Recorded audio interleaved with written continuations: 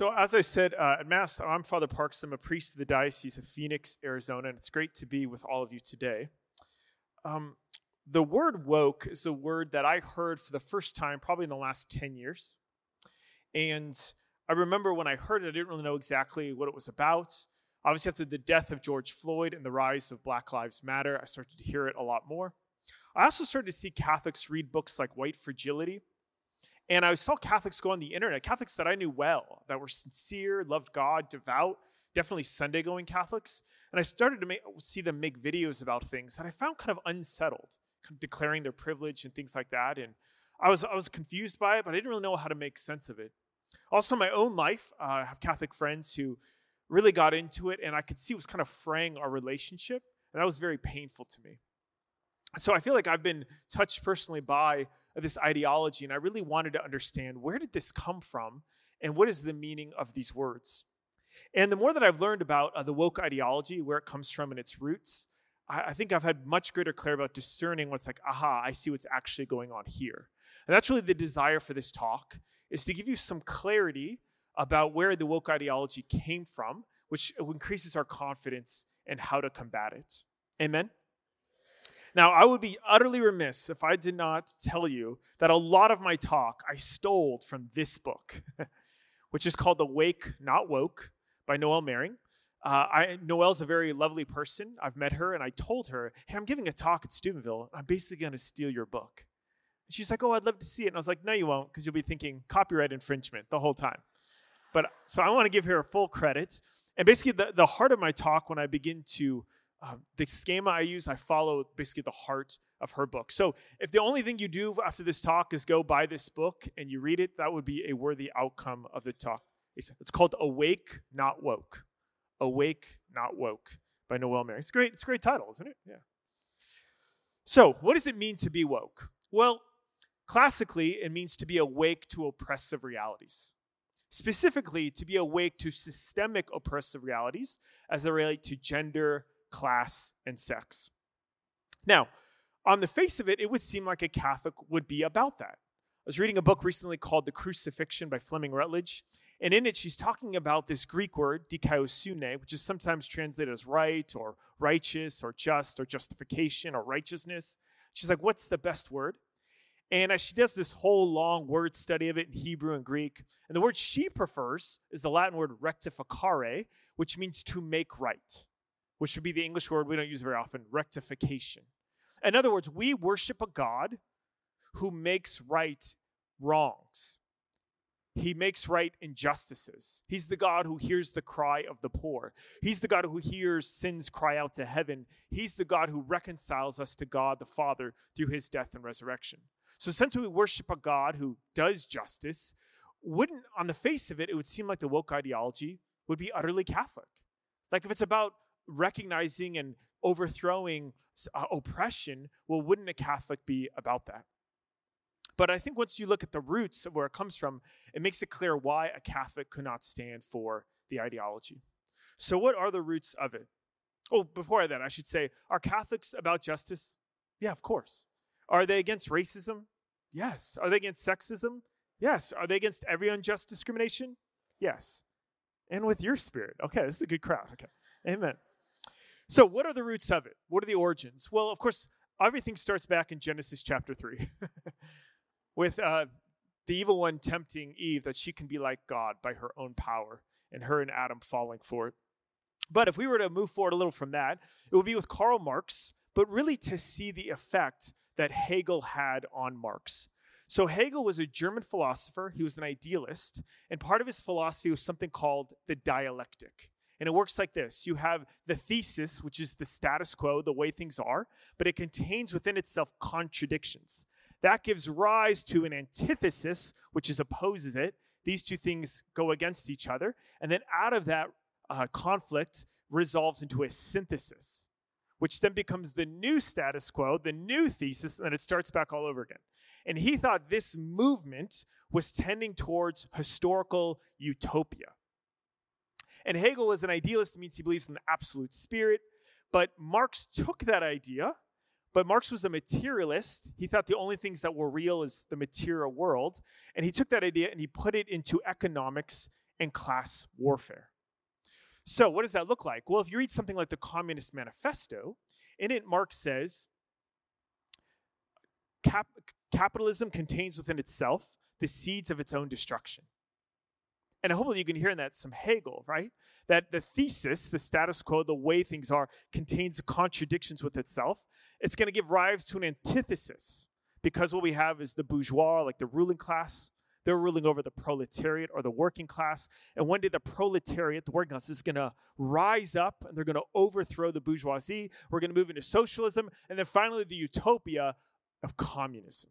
So this idea, these are utopian ideas. We're going to bring heaven to earth, and we just want to keep the revolution going, and one day it will be here. So a progressive idea is when somebody says something like, hey, you don't want to be on the wrong side of history. You ever heard that? The implication of that is that we're tending towards this utopia, and everything's going to be judged the past by this current future state where things are perfect. As the philosopher Dr. Craif once said, progressivism as a philosophy is really chronological snobbery. If it's newer, it's better. And sometimes people believe that. I remember hearing a story about a public school superintendent. She was talking about a new textbook, and she was telling this person, oh, this book is much better than the older book. She said, oh, really? How? She said, well, it's newer. That doesn't make any sense. Just because something is newer doesn't necessarily mean it's better. But I hope you can see in the example with Hegel and to Marx, how Marx took this Hegelian dialectic, and that we're in this process of revolution moving towards utopia. Now, what happened, unfortunately, is that it didn't happen. There was no automatic, inevitable revolution. In America, we had the stock market crash in 1929. Then we have the Great Depression. And even then, capitalism doesn't fall. And so there's a group of German Marxists, and they're thinking about, why didn't it happen? Because Marx said it was inevitable. Capitalism contains within itself the seeds of its own destruction. So they said, I think we need to help the revolution along. And so what they did is they came to America in 1933, and in 1933, they started something in Frankfurt, Germany, called the Institute for Social Research. And then they came over to America in 1935, and they matriculated basically in Columbia University. And these group of German Marxists says, we're going to switch our tactics from economic or class to now culture and sex and education. We want to get into those things, and through that, we're going to stir up this revolution. Now, something that Noelle Mering says in her book, and Awake Not Woke, she says they immediately recognized two problems. Marx saw this, Engels saw this, who wrote the Communist Manifesto with Marx, and the Frankfurt School, these new German Marxists. And the two obstacles were the faith and the family. And they knew that immediately. Why? Well, the faith gives people a context for their suffering. If somebody is suffering or they're oppressed in some way, well, you don't want to give them a context for that. You don't want them to suffer well. You want to rub raw the wounds of oppression. Why? You want them to feel enraged. You want them to feel helpless. Why? Because then they'll be about revolution. They'll be about finding who is the oppressor, and then I can do terrible things to them because I want to overthrow them. So, of course, as Catholics, we fight injustice, but we fight injustice with justice. We don't fight injustice with more injustice. That doesn't make any sense. As Reverend King once said, you can't fight darkness with more darkness. You fight darkness with light. And so they saw immediately, though, that if you give people a context for their suffering and they suffer their circumstances well, that's a huge block to revolution and the mindset we want to build. And the second thing was the family. Now, before I get to that, actually, I want to say another move that the Frankfurt School made. And they combined a Marxist theory with psychology and the writings of Sigmund Freud.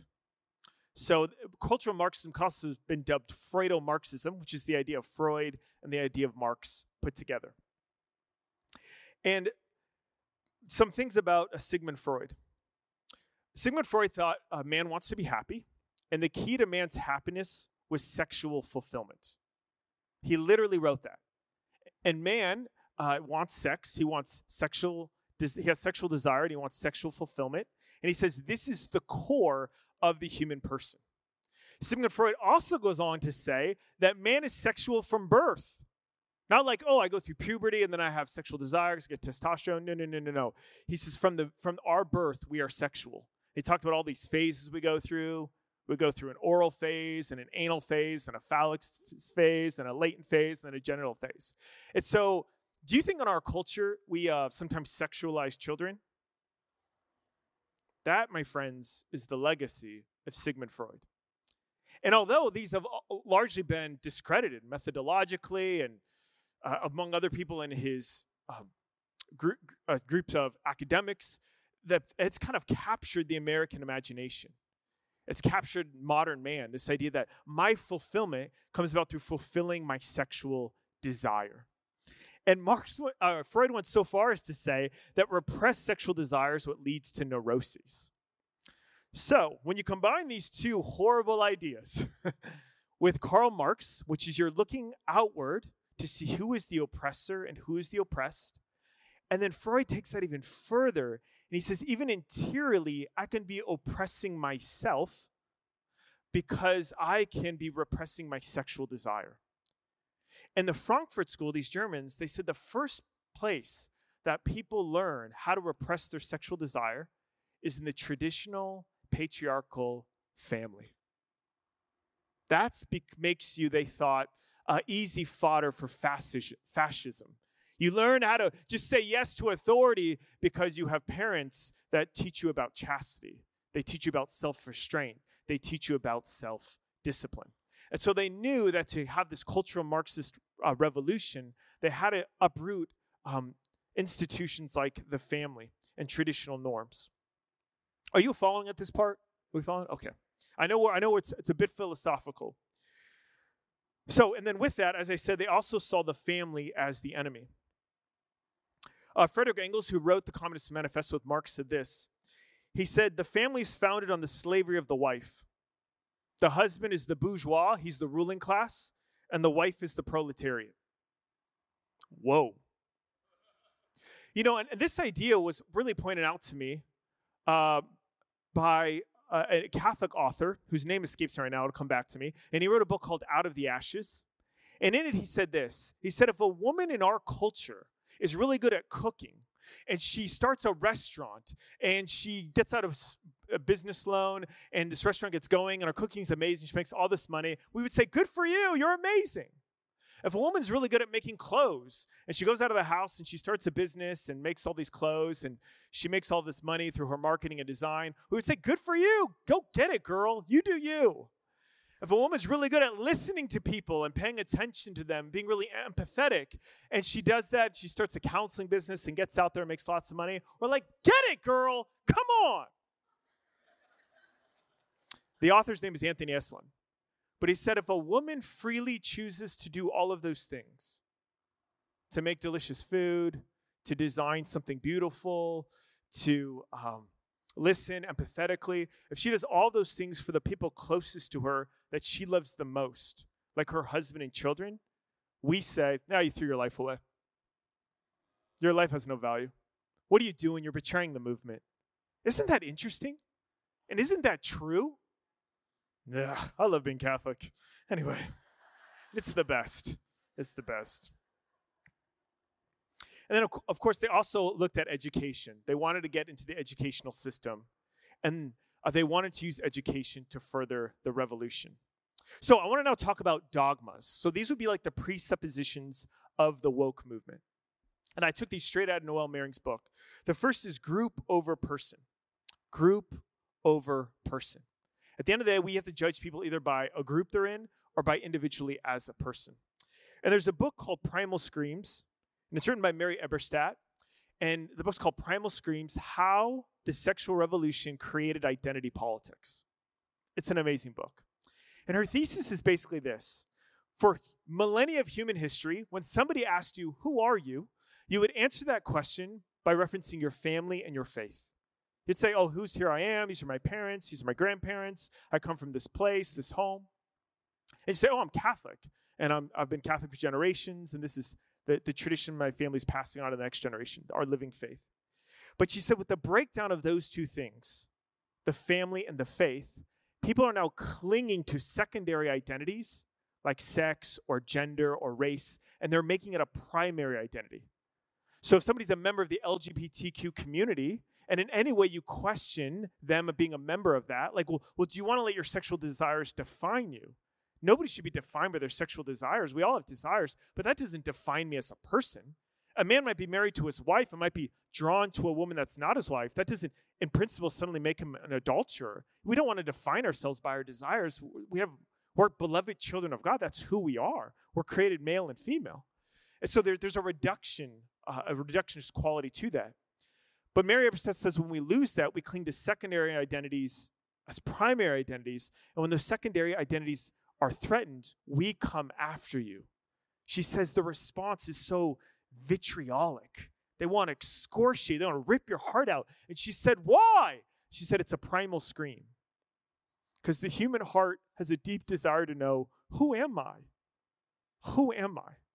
And in this book, she tells wild stories of like people who are children from artificial insemination. And they've done studies on these people. They walk around and they don't know who their brothers and sisters are because they don't know who one of their parents is. They have a fear that they're going to have a sexual relationship with somebody that they're related to.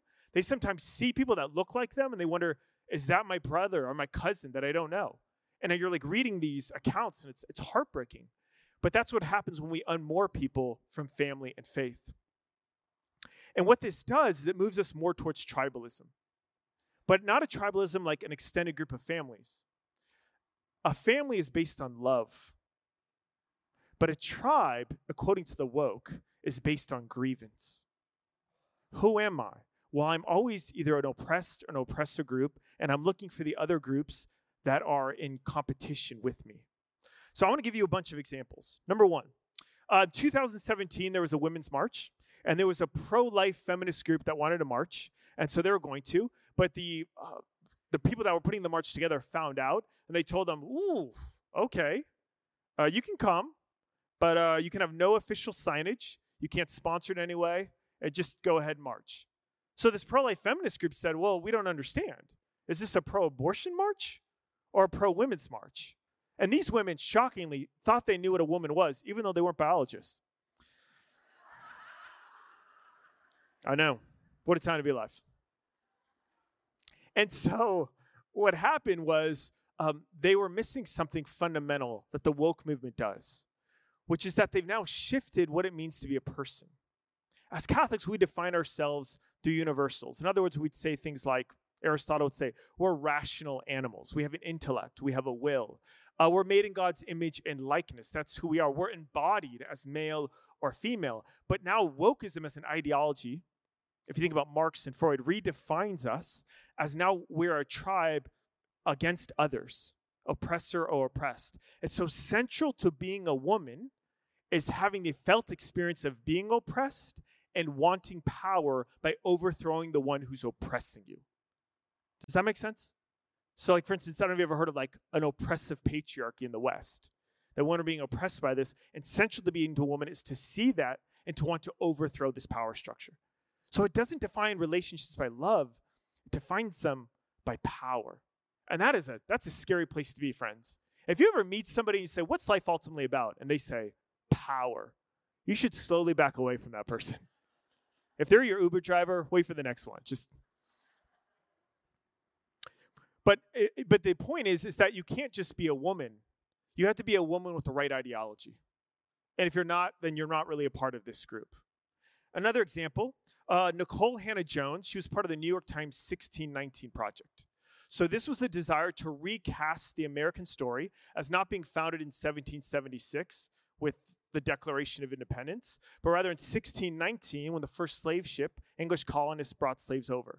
And she's saying that America is fundamentally a racist place. It's in its very DNA, and every core institution of America is racist at its heart. And so she once famously said, there's a difference between being racially black and being politically black. And it's not enough just to be racially black. You must also be politically black. So you can be a part of the group as long as you think like we want you to think. As has been pointed out, the irony of a lot of times the word diversity is thrown around, but it's never a diversity of thought. They want total uniformity in thought. It's great to have these different diverse groups as long as you're all in agreement in what we're saying. To use a little more controversial one, when Kanye West once wore a MAGA hat, Make America Great Again, and he talked about his support for Trump, another black writer named Ta-Nehisi Coates in The Atlantic said Kanye West is no longer black. Really? That's it, huh? But I hope you've seen all these examples. The group ideology is more important than the person. And the person could be sacrificed for the sake of the ideology. And what it means to be black or a woman, what's really important, though, is you have to believe what the group believes. The problem with that, friends, is if the person is defined by power, who has it and who doesn't, and that we think the oppressors are evil and those who are oppressed are really the virtuous ones, then what you're going to create in your culture is a glamorization of victimhood. Have you seen that around? Me too. You're going to glamorize victimhood, and this is also really important. You're going to want to publicize it. You're going to want to publicize your victimhood. And so there's an author named Jonathan Haidt. He wrote a book called The Coddling of the American Mind. And in an interview I once heard him in, he spoke about how now in college campuses and bathrooms in colleges, it says if there is a teacher or staff member that makes you feel uncomfortable in any way, then please call this number and let us know. But friends, biblically, when you have a problem with another person, you go to that person directly. And we don't want to raise an entire generation who sees everything as power, groups oppressing other groups, and we're not teaching young people how to engage in conflict. So Jonathan Haidt says we're creating these people that are fragile. But he said we're creating them. He said, but the problem is conflict, a person is not like a vase. When they break, they're gone. When a vase breaks, that's it. He said a person is more like an immune system. And sometimes they have conflict and they get better at dealing with it by dealing with it. Do you see what I mean?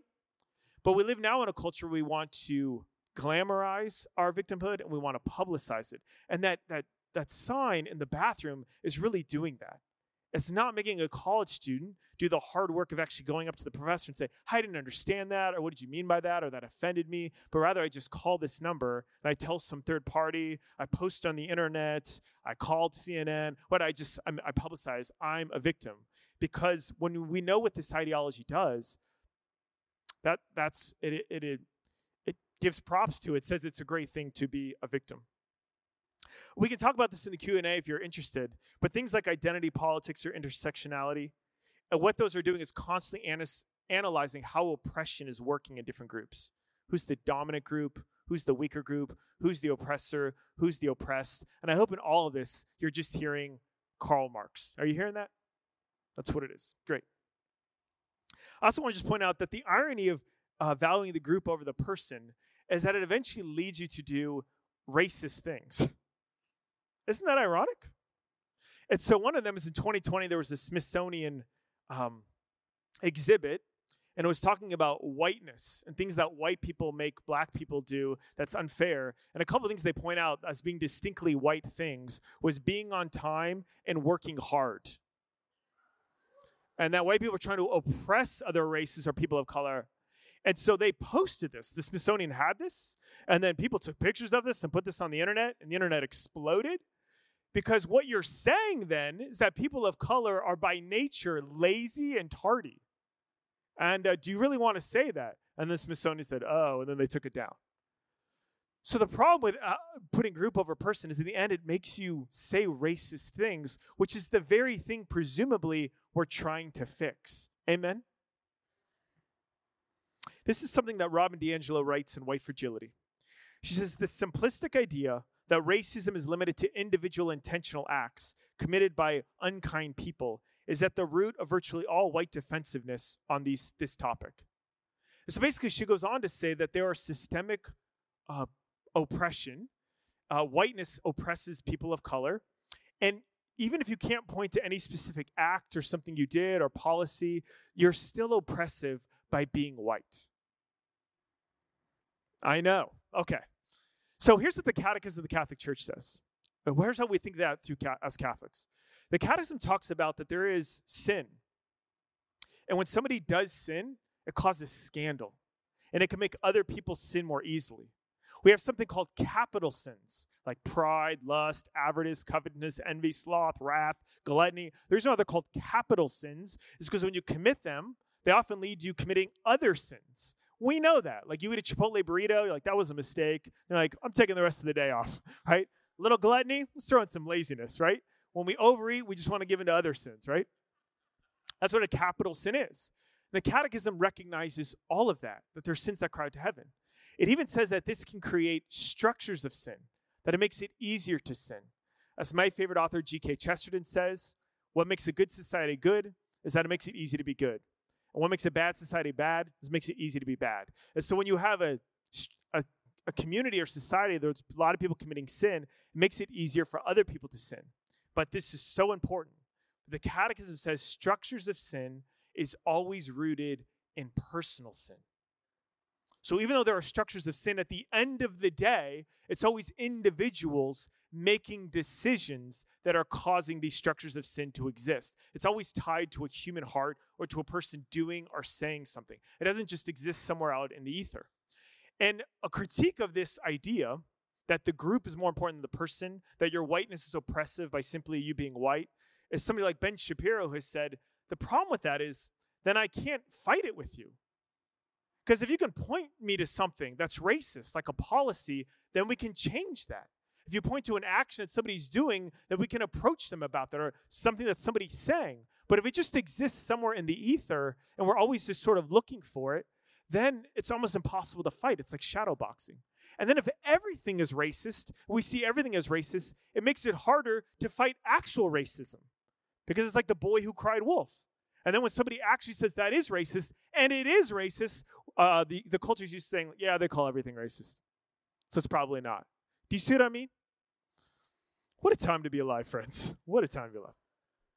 The second one is will over reason. This is the second dogma. And it's been defined as expressive individualism. That's a phrase coined by a term named Robert Bellah.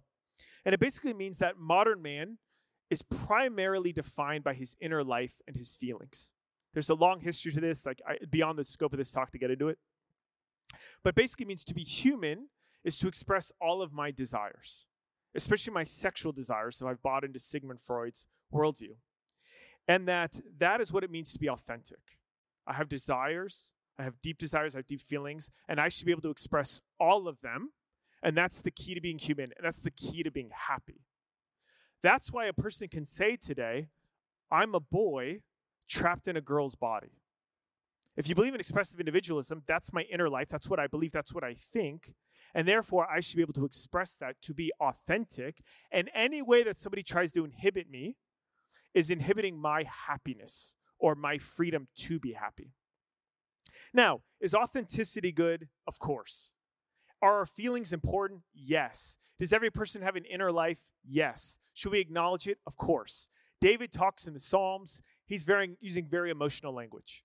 At one point in the Psalms, he says, my only friend is darkness. That dude's having a bad day. If you can say my only friend is darkness, you're having a bad day. Is St. Augustine talking about his inner life in the Confessions? Of course. So that's part of being human. We say things like when somebody's telling you something that meant a lot to them and you can't empathize with them, we call that gaslighting. You don't recognize somebody's emotions. So these are all important things. But we also have reason and will. We also have embodied realities, objective realities, like chromosomes. And those also have something to say. But in the worldview of expressive individualism, which raises will over reason, if I have the desire, the will, I should be able to project that or impose that even on other things, even if those things are irrational. Do you see this in our culture? My friends, me too. It's unbelievable. And what's so key about the Frankfurt School, because they were, Marxist Freudians, is that they even rejected the moral law. That even in any internal voice that says, hey, I shouldn't act on that desire, I shouldn't act on that sexual desire, they would say, oh, you've just internalized your oppression. That's what you've done. And so to be human is to transgress. Oh, I'm losing water. So okay. To be human is to transgress the moral law even. That's how far they go. And so one of the reasons why a Catholic would have to reject this is because when you say will over reason, the reason is God. Reason is the logos. In John chapter 1, verse 1, in the beginning was the Word, and the Word was with God, and the Word was God. And the logos, the mind of God, as we know in John chapter 1, verse 14, took flesh and dwelt among us. And this movement at its core is anti-reason, the intelligibility that God has placed into the world.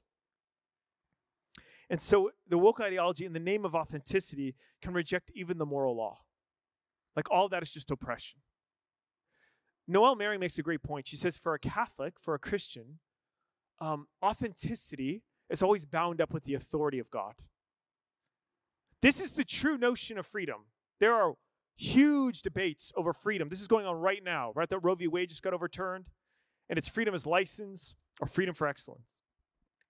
Freedom for license means this: I want to do this thing, and it's good. How do you know? Because I want to do it. That's why it's good. I want it. What is it? Irrelevant. The key is I want it, right? Freedom for excellence is that I have a purpose or a meaning embedded inside of me, and I'm most free when I become more like the thing I was created to be. A Catholic notion of freedom is this: when is the train most free? When it's on its tracks. When is the sunflower most free? When it's following the sun. And let's say a sunflower just got autonomy and said, for too long I've been under the oppression of the sun, and I don't want to look at it anymore, so I'm going to turn away from it, right? Well, that's not a sunflower. That's a dumb flower. And it's going to die because it just cut itself off from its only life source. That's what it is. But this ideology, taken to its core, is will over reason. It even rejects the moral law that a human person has a nature. People become plastic. Pope Benedict says we now think of our bodies as like uncultivated farmland. I can just change my body parts. And we do that in our culture. We do that to kids. But this is the ideology that started a long time ago. I know sometimes it feels like it was here yesterday. Like, where did this come from? We all knew this was not true until yesterday. But these ideas have seeds hundreds of years ago, and they're really just coming to fruition. I now want to move to what Noelle calls the indoctrination. So those are the dogmas. How do we move in the indoctrination? One is the sexual revolution. Now, I want to read to you a quote. It's from this book called The Rise and Triumph of the Modern Self. And it's by a woman named Shulamith Firestone. Raise your hand if you've ever heard of a feminist writer named Shulamith Firestone. No one. Okay. You have? Oh, amazing. Okay, you win. I don't know. You get a water that I dropped. Sorry. I'd never heard of her until I read this book. And she says this: and just as the end goal of socialist revolution was not only the elimination of the economic class privilege, but of the economic class distinction itself, so the end goal of feminist revolution must be, unlike that of the first feminist movement, not just the elimination of male privilege, but of the sex distinction itself. Genital differences between human beings would no longer matter culturally. There's a paragraph, at the end of the paragraph, she says, the tyranny of the biological family would be broken. Guess what year she wrote this in? 1970. That quote is 52 years old. Seems absurd when she writes it. But if you think about it, what has she done? What did Marx say? We're in these revolutions because he took Hegel's idea. And remember, he thought that the proletariat would overcome the bourgeois, the oppressed class would take over the oppressors, and then we would move into a classless utopia. You apply that to the family. The wife is like the proletariat. She's oppressed by her husband. One day she's going to overthrow him. That was first wave feminism. But what we want to get to is, just like they want to get to a classless society in economics, we want to get to a genderless family, which of course would eliminate family. Family would no longer exist. I go so far as to say people who really have bought into like a queer ideology, they want everyone to identify that way so that we would eliminate sexual difference. They will literally say things, we want to smash heteronormativity. You ever heard that? Heteronormativity, this idea that we're male and female. Now, again, friends, I feel like this came yesterday. She wrote this in 1970. And she's just taking these tactics and moving away from economics to class, to gender and sex. Isn't that wild? Whew. There's hope coming. Sorry, it's coming. I know. So, for instance, when Black Lives Matter first came out, on their website, this was eventually scrubbed. It said we want to empower queer networks and we want to abolish the nuclear family. And I think people thought, what does that have to do with racial justice? What does that have to do with the death of George Floyd? What is going on here? And Patrisse Cullors, who's one of the founders, she said in an interview, I can't believe she said it, she said, me and one other girl, we're one of the 3 founders of Black Lives Matter, we're both trained Marxists. She said that in an interview. So we know what we're doing. And so all of these things come together. It's just looking for oppression in all of these different ways to keep the revolution going, because we're going to the utopia. And once you know the roots of it, it all makes sense. Like, how do we get to where our vice president declares her pronouns before she gives a speech? Yeah, okay. Let's just move on from that. Okay. Woo! The next indoctrination is thought and speech control. I was on vacation last week in San Diego, and I was reading a little book I've never read before called 1984 by George Orwell. Yeah, not like a little dystopian literature on vacation. Okay. And one of the things in the book, they have something called the Ministry of Truth. And their job is they release a new dictionary every year, but their job is not to increase the dictionary, it's to eliminate words, to get more and more language out, and to take words and to redefine them to have more and more narrow meanings.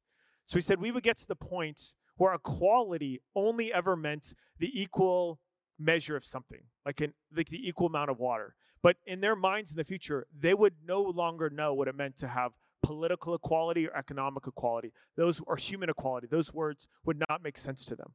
That we could somehow control the mind by controlling words and the way that words are used. So here's a couple examples. We have to be very careful how we use words. That's why it's hard to find this ideology. One of them is equity. Equity sounds like a good word. Sounds like justice. Yeah, I want equity. I'm Catholic. I think, everyone should have equal opportunity to do something. We should remove barriers to doing it. I'm for equity. But for the woke, equity means not equality of opportunity. It means an equality of outcome. So I'm not an oppressed group. I'm, according to this ideology, the least oppressed group. I'm a white Catholic male who's a priest. I'm like oppressing this whole group, right? I'm sorry. Okay. Wow. Rise up. Okay. Yes. Please do not kill me. Okay. And I'm 5'11". I'm mostly Irish. I grew up in Scottsdale, Arizona. And I didn't make it to the NBA. I know. And it's not because the NBA is oppressing me. The NBA is a meritocracy. The best players play. As Jordan Peterson has tried to point out, the reason why NBA basketball players like Kobe Bryant or LeBron James, the reason why they shoot 500 shots after each game and they practice endlessly is because they're trying to create inequality. Do you see what I mean? They're trying to be better than other players. That's how you get on the court, is you're trying to create inequality. It's a meritocracy. Jordan Peterson has pointed this out. People by nature form hierarchies, and they're built on competence. And that's just how life works. You start in a trade, and some people are better than others. But for the woke, if the outcomes of something are not perfectly aligned to their ends, they would say there must be some sort of oppression that occurred. It doesn't have to do with meritocracy. It doesn't have to do with people's own personal choice or what they decided. No, there is oppression. We just haven't found it yet. It's either sexism or racism or some other social oppression. And so equity is one of those words that's been redefined to mean this. And people can use that word and not really know what they're saying. And also with that, this is why they shut down speakers at universities. Because to them, the person who's coming, if they hold the wrong ideology, they're the oppressor. And if they have any claim to truth, like reason or dialogue or free speech, that's just a mask that's hiding their power. That's really what that is. Any claim to truth, that truth doesn't exist. That's just your truth, and you're holding on to it to keep power. So there are some people, these are people who are really bought into the ideology, who believe that free speech itself is just a mask to keep the oppressors in power. And if you believe that, then you don't even let the speaker talk. Because if you disagree with somebody's ideas, why not go to their talk, get to the Q&A, and then attack their ideas? Why not get in a dialogue with them and try to show them in front of all these other people they don't know what they're talking about, or it doesn't make sense? But they say, no. The point of critical theory is to upset the narrative. And so you're the oppressor, and I'm going to upset it by not even let you talk. And so that's why we hear things like speech is violence. But then after, I think this was, I want to say in Berkeley, after the speaker was not allowed to come, a group of people trashed the university, and they didn't persecute them because they said, well, their violence was speech. And they were the oppressed group, so they can do that. Now, friends, that might not make any sense to you or me, but according to this ideology, it actually makes perfect sense because the oppressed is the one trying to overcome the oppressor. And lastly, through education activism that they've gotten into the universities. And they want to use the school to undermine the uniqueness and importance of the family. So there was that bill that was recently in Florida. You all heard about this? It was dubbed the Don't Say Gay bill, but it doesn't say that word anywhere in the bill. And the bill said that you can't talk about things like gender identity or sexual preference until at least the 4th grade. And people got real upset about this. Now, I personally believe if you have a deep desire to talk to a 7-year-old about your sexual life, you shouldn't be teaching 7-year-olds. That's, I think, just generally true. Yeah. Because there's already a group of people in every child's life that is specially equipped to tell that child those things at the proper time, and those people are called parents. Amen. Hallelujah. And so we see this undermining of families through schools. And John Dewey, who's kind of the father of a lot of progressive education, was deeply influenced by these thoughts too. And he thought that the school was to be an engine for social transformation. He didn't think the school was primarily an academic institution, like reading, writing, and arithmetic, but rather for social transformation. Like when we have an obesity problem in America, we expect our schools to fix it. Which, have you ever wondered this question? Why? It's a school. Like, yeah, you go to PE for 30 minutes a day, but like just reading, writing, arithmetic. Or like teaching my kid about sex. Yeah, if you want to teach them the biology of sex when it's appropriate, like 7th or 8th grade, fine. But why are you teaching them a whole worldview? But according to this ideology, that makes perfect sense. I got a master's degree from a secular university about 5 or 6 years ago, a master's degree in educational leadership. And I remember looking at old laws written about the role of teachers in schools. And it says that the school acts, and in Latin it said, in loco parentis. And do you know what that's Latin for? In the place of parents. That the school was meant to be giving what the parent would want. But now, as you know, this has happened many, many times, that they now write up things about transgender ideology. And if a student comes out and says they're really struggling with this or thinking about this, and the teacher finds out that the parents are not on board, which means to me they're not totally affirming it, that can be then dubbed a toxic environment, and then they can begin to cut the parent out of it. That you don't have to tell your parent, just tell me. Now, to me, that seems crazy. Not only not Catholic, it seems un-American. But according to this ideology, that makes perfect sense. We're using the school to undermine the authority of parents. And friends, I don't know how many parents are really aware of this, who send their kids to public education, how often this stuff is happening, and their authority is being undermined by the school itself. Okay, why don't we move to what can we do about it? Because I think we can use a little hope at this point. What can we do about it? Well, I just want to say that you can't build a civilization on lies. You can't build a civilization on silliness. At one point, these things have to collapse. And they can keep trying and trying and trying, controlling media and narratives, but we're made for truth. Our intellects are made for truth and reason, and our wills are made for love. They're not simply made for grievance or oppression or to be in a power play. So the first thing I would tell you to do is to get educated. And I think the easiest or simplest book to read would be this one, which is Awake Not Woke. It's the one I talked about throughout this book. It's the best response I've seen to the woke ideology. It's a little philosophical. It's by Noelle Mering. Her last name is spelled Mering. And she's also done a number of interviews she was with Dr. Scott Hahn recently. She did a Steubenville Presents. So you can also find her on YouTube. And she's an excellent critiquer of the woke movement. Number two, if somebody says that they're woke or using phrases, let's not presume that we know everything about how bought in they are. It could be a phase they're going through. They could be just parroting a script. They could have gone off to college, encountered some of these ideas, and now they have kind of a sincere ignorance. And they're a sincere person. They want racial justice. They see Black Lives Matter. That makes perfect sense to them because it's true. And so I want to be a part of this movement. But then it's kind of a package deal. Now they're starting to take on other things they didn't realize. So my point in that is we're not fighting people. We're fighting an ideology. Amen? And so the more educated you are, the better you'll be at asking questions and seeing where this person kind of falls. Whether this is kind of a phase or they're sincere, but they're using these words, or whether they're full-blown bought into the ideology. Also, to be clear about language.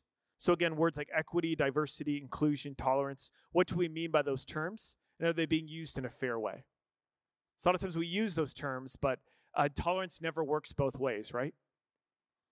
So the person who's struggling with gender dysphoria, which is a real thing, and doesn't feel comfortable in their body, and doesn't feel comfortable using the bathroom that's aligns to their sex, and they want to use the other bathroom, we say, they say, be tolerant of that person. And we can say, well, what about being tolerant of the people whose bathroom they're now using? What about their rights? It's like, well, that's transphobic. It's like, well, that's convenient. I mean, so the tolerance isn't being used both ways. So again, these terms, how they're being used. Also, Jordan Peterson was here at Steubenville, and he was interviewed by Father Dave Pivonka. And at the end of it, Father Dave said to him, do you have any advice for us Catholics? And the first thing he says, you Catholic types, he said, don't be so apologetic about your virtue, and that we need you to be noble and courageous. And then he also said, don't let people weaponize your guilt against you. Because if you're a person who's conscientious and somebody accuses you of being racist or sexist or transphobic, and you want to be a good person, you might really take that to heart. Like, gosh, am I? I'm going to really analyze. But so somebody once said, guilt is the currency of wokeness. Sometimes they use guilt to just silence you to further the ideology that they're actually giving. I'd also say that as I said before, be courageous. We live in a time, friends, where we need to have the courage to speak the truth. Amen? And it's not easy. And this stuff, again, these roots from a long time ago, but to be honest with you, the best analogy I can think of is I feel like we're Alice and we're in Wonderland. And at one point, she's talking to, I think, the Queen of Hearts. And the Queen of Hearts says, well, do you ever think of impossible things? And Alice says, well, you can't think of impossible things. And she said, oh, you just haven't tried hard enough. When I was your age, I used to think of 6 impossible things by breakfast every morning. And that's what it feels like to me. Like these are like impossible things, just so irrational, things that we knew weren't true 15 minutes ago. But they move so quickly, and to speak out against them is to be labeled things that sometimes Catholics, we can just begin to silence ourselves and not speak the truth in love. And also a very practical thing is to join local school boards. This is so important. A lot of decisions are made on school boards about curriculum, what happens in schools, and these ideologies are being put forward. Like, oh, we're going to put critical race theory and history and all this. We're just going to retell the American story. Is racism, is slavery a part of our history? Yes. Should we whitewash that or forget it? No. Should we tell the story? Absolutely. But was a country exclusively founded on that? That's crazy. That's just not historical. It's just not real. If you read what the founding fathers said, they struggled with it. They knew. I think it was Jefferson who said, I tremble to think that God is just. Like, we know this is a terrible evil. We know we're not living up to our own values in the Declaration of Independence. So just tell history as it is, and not merely as the story of a deeply oppressive, racist country. But those decisions are made often on school boards. And one person who's well-equipped can stand up and be decisive and not allowing those things to go through. In conclusion, I'll say, we must reject the woke ideology because it elevates the will over the reason. And God is the Logos. He's the sum total of rational laws, and he took flesh and dwelt among us. So ultimately, it's anti-God. It also sees all relationships as power. And as Catholics, we choose love over power. I remember seeing a shirt a few months ago. It said, this woman, it said the future is female. That's what it said. The future is female. And I was like, what's going on there? I was like, I don't think I love that, but I don't know why. So I thought about it for a while, and I said, oh, I don't like that, and here's why. It presumes that there's a battle going on between men and women, and one of them must win, and one of them must lose. So I'd say, I don't like your sweater. I think it should say the future is family, or the future is marriage. That men and women, one person doesn't have to win or lose. We can choose love over power. I can lay down my life for my beloved, and they can lay down their life for me. And that's what we're made for. We're made by love, we're made to love, we're made for love, and that's why this ideology will never satisfy our hearts.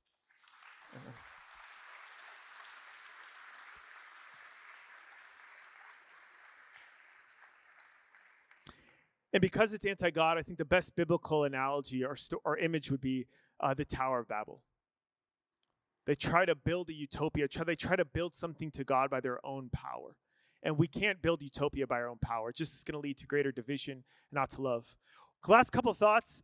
Dr. Peter Kreeft wrote a book called How to Win the Culture War. And in the end, he says what wins the culture war is saints. Because Christ wins. And what saints are little Christs. And that's what we need. Holiness is the most powerful thing in the world. And as St. Josemaria Escrivá said, the crisis of culture is always a crisis of saints. And God is raising up people in our time to fight this ideology. And friends, however crazy it feels, I want to remind you that from all of eternity, God chose you to live at this time and in this place for the good of the community and for his glory. And when St. Joan of Arc would go into these battles and things were way beyond her, people would ask her, are you afraid? She would say, I'm not afraid. God is with me. I was born for this. And we should have this confidence in fighting this ideology. Amen? Thank you.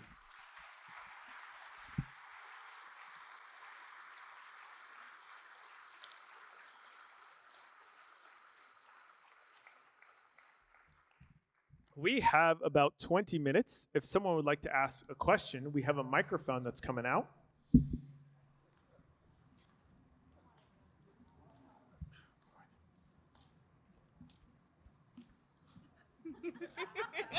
I simultaneously love and hate Q&A. I love Q&A because it's so lively and exciting, and I want to be helpful. But then sometimes people are like, I have a friend, his name's Mark. He's woke. What do I do? And I'm like, I don't know. Give him this book. I have a similar question to what you just said. Okay. So, Here we go. Thank you, Father Parks, for your amazing conversation here. I am going to a wedding next weekend. This wedding is not Catholic, and the maid of honor is a male. He prefers to be called by he, she pronouns and his new female name. I don't know what to do, and I want to be Catholic and loving, but also not, I don't want to go against my faith in addressing him in what he truly is as God has made him, as a he. So what should I do in addressing him, and how can I relay my Catholic love to kindly guide him in this situation? We have begun, friends. Yikes. Okay. Can somebody ask where the bathroom is next? So this is kind of an easy one. I'm sorry. No, it's okay. Well, there's a couple things there. The first is, if somebody had pronouns that I didn't want to use, I would just keep using their name and not use them. I would try as hard as I could to just not use them. Because usually when you're talking to somebody, you don't use their pronouns, right? Right. Unless you're like a rapper. What is he doing? He is. No, we don't usually talk in the third person. Yeah. So I would, as best I can, just try to avoid it. Here's the tension. And I hope you don't feel like we want to preach the truth in love. Yeah. And I hope you don't feel like I'm contradicting myself. But I just think about Jesus walked to Emmaus, which is the wrong direction. He's walking the wrong direction with the disciples because he's trying to win them over to get them turn around and come back to Jerusalem. Right. It's so sometimes when if somebody asked me to use like a general neutral name, I would probably use it for the sake of just trying to gain their trust so that I can actually have a conversation with them to actually change their heart. Because I don't want to win an argument. I'm trying to win a heart or a soul. Does that make sense? Yeah. So that's why for me, it really is a prudential judgment, right? Because if immediately I lose the right where oh, you're a transphobic, hater, bigot, then there's no conversation to be had, right? So if there's a way, I would pray like crazy to the Holy Spirit. I'll try to say if there's a way I would just not use their name. If I could just say, how are you? It's great to see you. There are things like that. And I would just, and try to engage them in conversation to gain their trust, and to ask the Holy Spirit for an insight to, in some small way, be a voice of truth. Obviously, it's very difficult. Relationships are based on trust. When you just met somebody, you don't know them that well, it's really hard all at once to be like, hey, read this book. That gets a little hard. So anyway, I hope that's helpful. Thank you so You're much. welcome.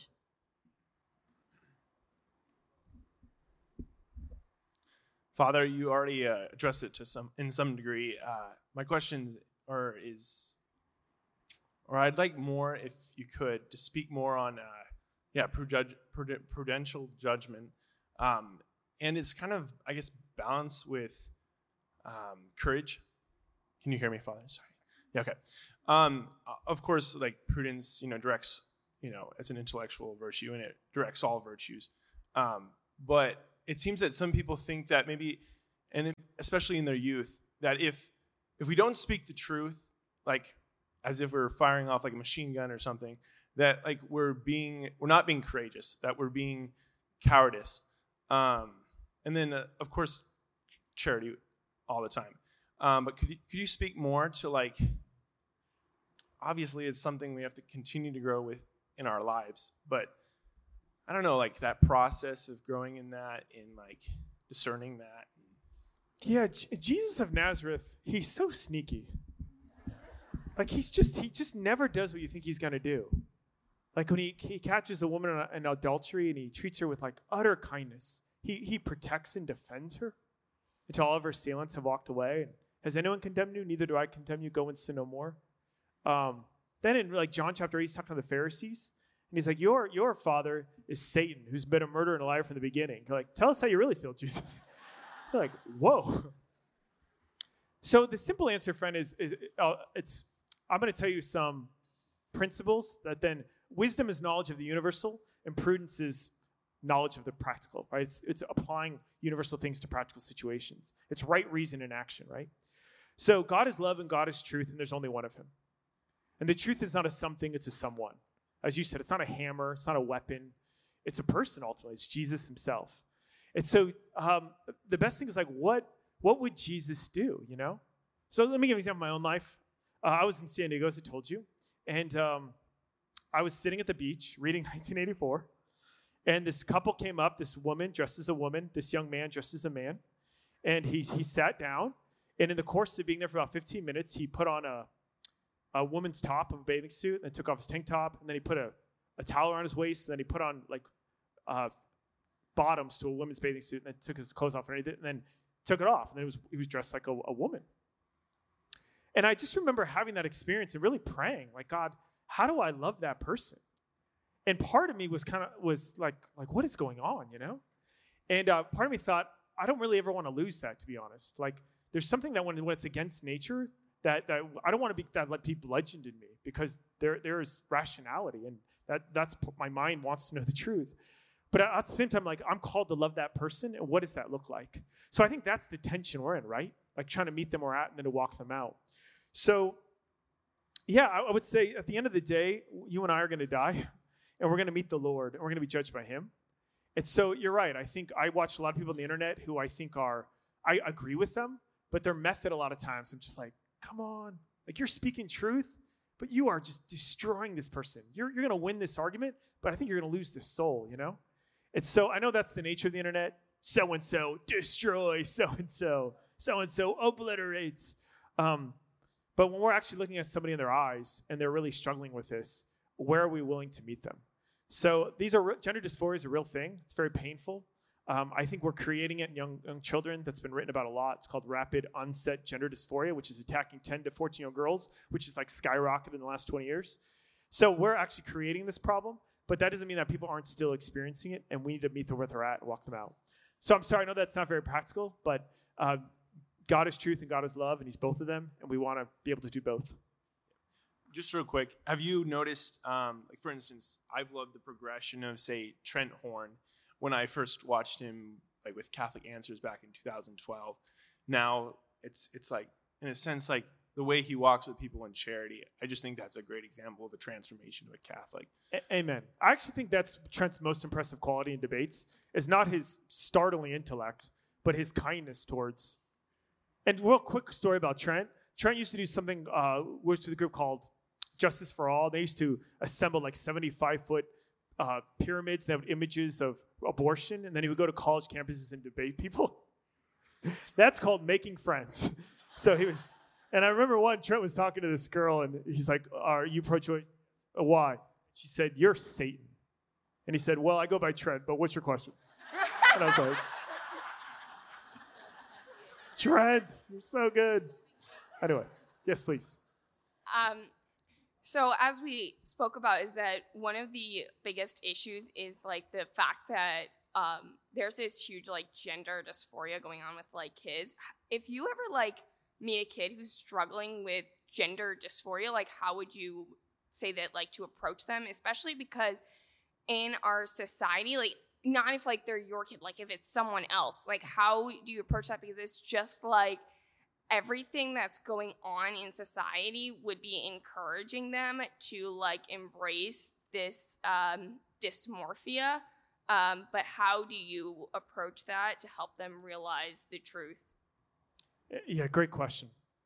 Again, for me, somebody in my own life that I walked with for a while, I met her and she had top surgery scheduled. She was going to get a double mastectomy. She was going to have both of her breasts removed because she didn't want them. And so anyway, I had a conversation with her and I asked her all about that and asked questions about like, why don't you like being a woman? Or what do you like about your breasts? Or what about them are? So I asked a lot of questions about that and it just revealed a lot. Just history and stories. And it was, she wanted to be loved, you know? And so I ended up walking with her for some months and she put off the surgery twice, which I was very grateful for. But at the end of this conversation, and early in the conversation, I said, just to be clear, is there any pathology? Is there anything wrong with your breast, any sickness, cancer? She said no. And after one conversation, it was about 45 minutes, you know, I'm listening, asking questions. I said, strictly speaking, the reason why the church would be against that is because the Catholic Church would consider that mutilation. Like if I took my hand and I smashed it into the wall until it no longer could do hand things, like pick up a water or throw a baseball, I've taken a healthy organ and I've willingly destroyed it. That's called mutilation. I said, does that make sense? And I didn't know. I said that with a little trepidation. Mm-hmm. And she said, yeah. And I was like, okay. So she, even after just one conversation, really listening and walk with her, she could at least accept like reasonably, I could see why you would think that. To cut off healthy breasts is I'm actually mutilating my body. And so there's a woman named Dr. Michelle Cretella. She calls it institutional child abuse, where I don't really, if you're a parent and your child has a smartphone and they have TikTok, just please get rid of it. It's just it's crazy. Like anyway. So you're right. TikTok, Instagram, this stuff is just like on a loop, you know? But so I think socially, if you're a parent, you have to be very careful what your children obviously see on the internet, which is a lot of these narratives. Schools are also doing this. But the person themselves, my fear is that people that have gender dysphoria, we created this problem, is that we're going immediately to hormone blockers. And I found with walking with people who have it, there are other significant issues, family issues. This particular one that I walked with, she felt rejected by her youth group in high school, but felt really accepted by the LGBTQ community. So it's really about belonging. And I felt rejected by the church because of this experience, and I really felt welcomed by these people. And I remember hearing a talk years ago by Father Philip Bochansky, who's the head of Courage, which is the ministry to those who have same-sex attraction. And he said the LGBTQ community is very good at saying, we love you, you belong here, this is your home. And he said unless they're hearing that as clearly from the Catholic Church, we're just not going to compete. We can have truth, but they need to hear both. They also need to hear, like, this is your real home. You're beloved by God. You're a child. You're a son or daughter. That's who you are. Your body's not a mistake. This is not only true news, it's good news. This is Genesis 1 and Biology 101. This is who God has made us. So I would say, again, it's a person to person, meeting them where they're at, and then having the courage those moments to stand up for the truth. But we have to earn the right to be heard. I would also just try to gently find where they're getting the ideology and try to get them to try to move away from that. One last thing, it's a resource. It's a detransition story. Michael Knowles interviews a young woman who's detransitioned. It's about 30 minutes long. It's amazing. And two things that I took away from that is, number one, she said I started in this community online, and I remember I was really lonely. I didn't like my body. I was like 17. And do you know why 17 girls don't like their body? Because they're 17. Every 17-year-old girl, anyway. Have you ever met a 7? Okay, anyway. I was insecure about my body. It's like, yeah, we all went through puberty. It's terrible. I know. That's part of the deal. I feel like your body's betraying you. Yeah. So she talked about, she joined this online group, and they would really encourage her to change her pronouns. And she changed her pronoun, and they gave her all this affirmation. And she said it created a feedback loop. And she said, this is like years, like 3 years away before I start taking like any sort of hormones. And I had no desire to go there, but I just slowly went. And the second thing she said is, I was spending hours a day on the internet. I was spending like 3, 4, so I was living in a virtual reality. Like all these friendships were disembodied. And so that was also really stuck with me, that we spend so much time on the internet, even bodily realities move away. Like, you know who doesn't struggle with transgender ideology? Farmers. Do you know what I mean? Yeah. They see how it works. And they're like, yeah, okay. Anyway, I hope that's helpful. Sorry. Yeah. Hello, Please. Father. Thank you for your clarity. I always wondered this about this whole movement, about the folks that started this movement, like you said, communism, socialism. Do they genuinely have a concern that they generally want what's best for people, or is this about control and manipulation? That's an excellent question. I mean, obviously, it'd be impossible to say because I can't judge the hearts of people. But I will just say this, though. When you're making a utopia omelet, you can break a lot of eggs. Because we're going for utopia. We're going for heaven. And so when you're going for heaven, you can justify a lot of things. And one of the problems with it is if you've fully bought into this ideology and you want to right every single wrong in human history, every inequality you want to right.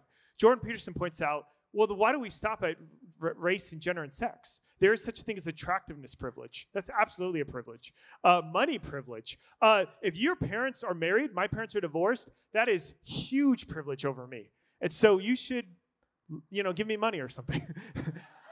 Do you see what I mean? He's saying, why do we stop there? Endlessly. But his ultimate point he's making is, if we really wanted to right all these wrongs, we would have to give some mechanism, incredible power to have to do that. They have to control the human behavior of millions of people.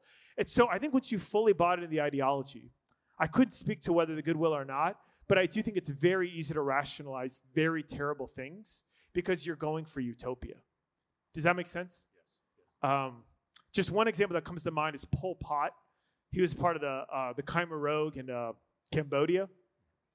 He killed like hundreds of thousands of his own people, depopulated the cities, tried to go to like an agrarian thing in a very short amount of time. He would kill anybody who had Western ideas. That meant as simple as like war glasses. Anyway, and after killing hundreds of thousands of people, they asked him about it. And he said, yes, in those days, we were like children learning how to walk.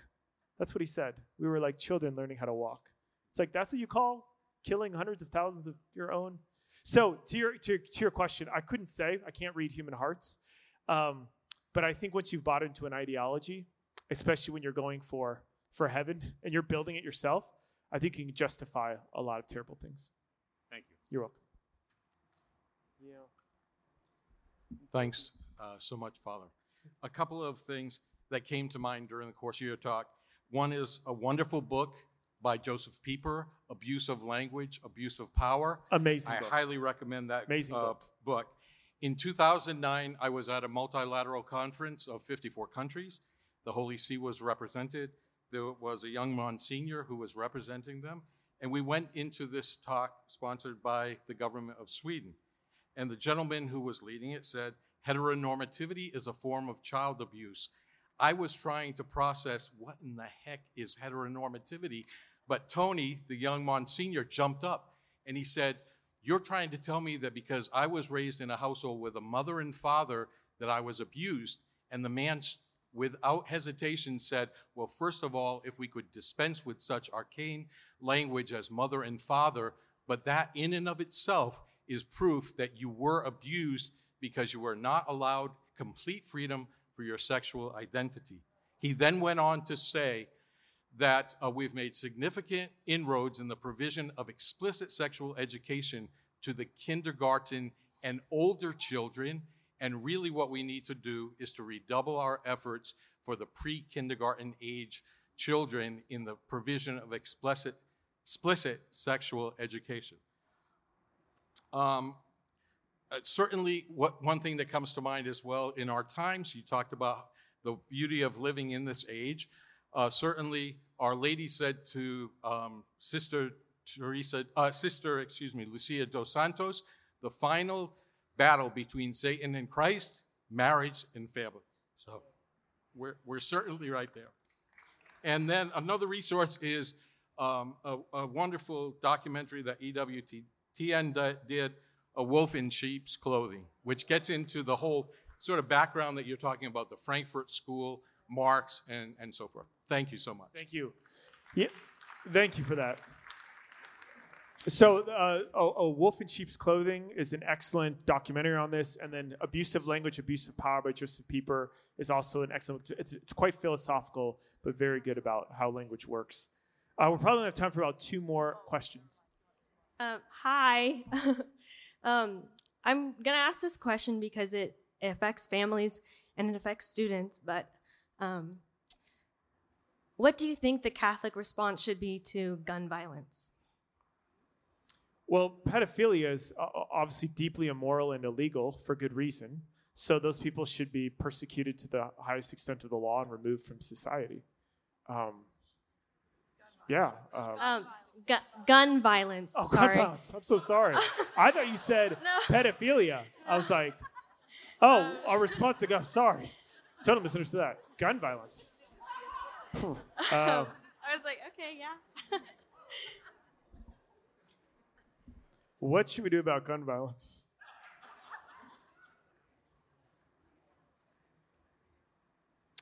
Well, I don't know. I don't know if I'm going to have a good answer for you that's really going to be a fruitful thing.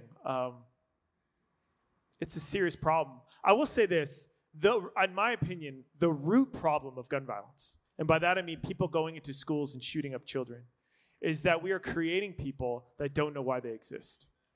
And it is a deep, tragic pain. It is a deep tragedy when you exist and you don't know why. It's like a pain. And so here's how the mindset of it is. My life has no meaning or purpose. My life is absurd. There's no purpose to life. And then projection is a thing in psychology. I then project it on all of you. And so you know what your life is? Absurd. It has no purpose or meaning. And so I think that is, because you think to yourself, somebody hated their life, even how horrific they are, why wouldn't they just shoot themselves? That's terrible, obviously. But I don't like my life, I'll just take myself out.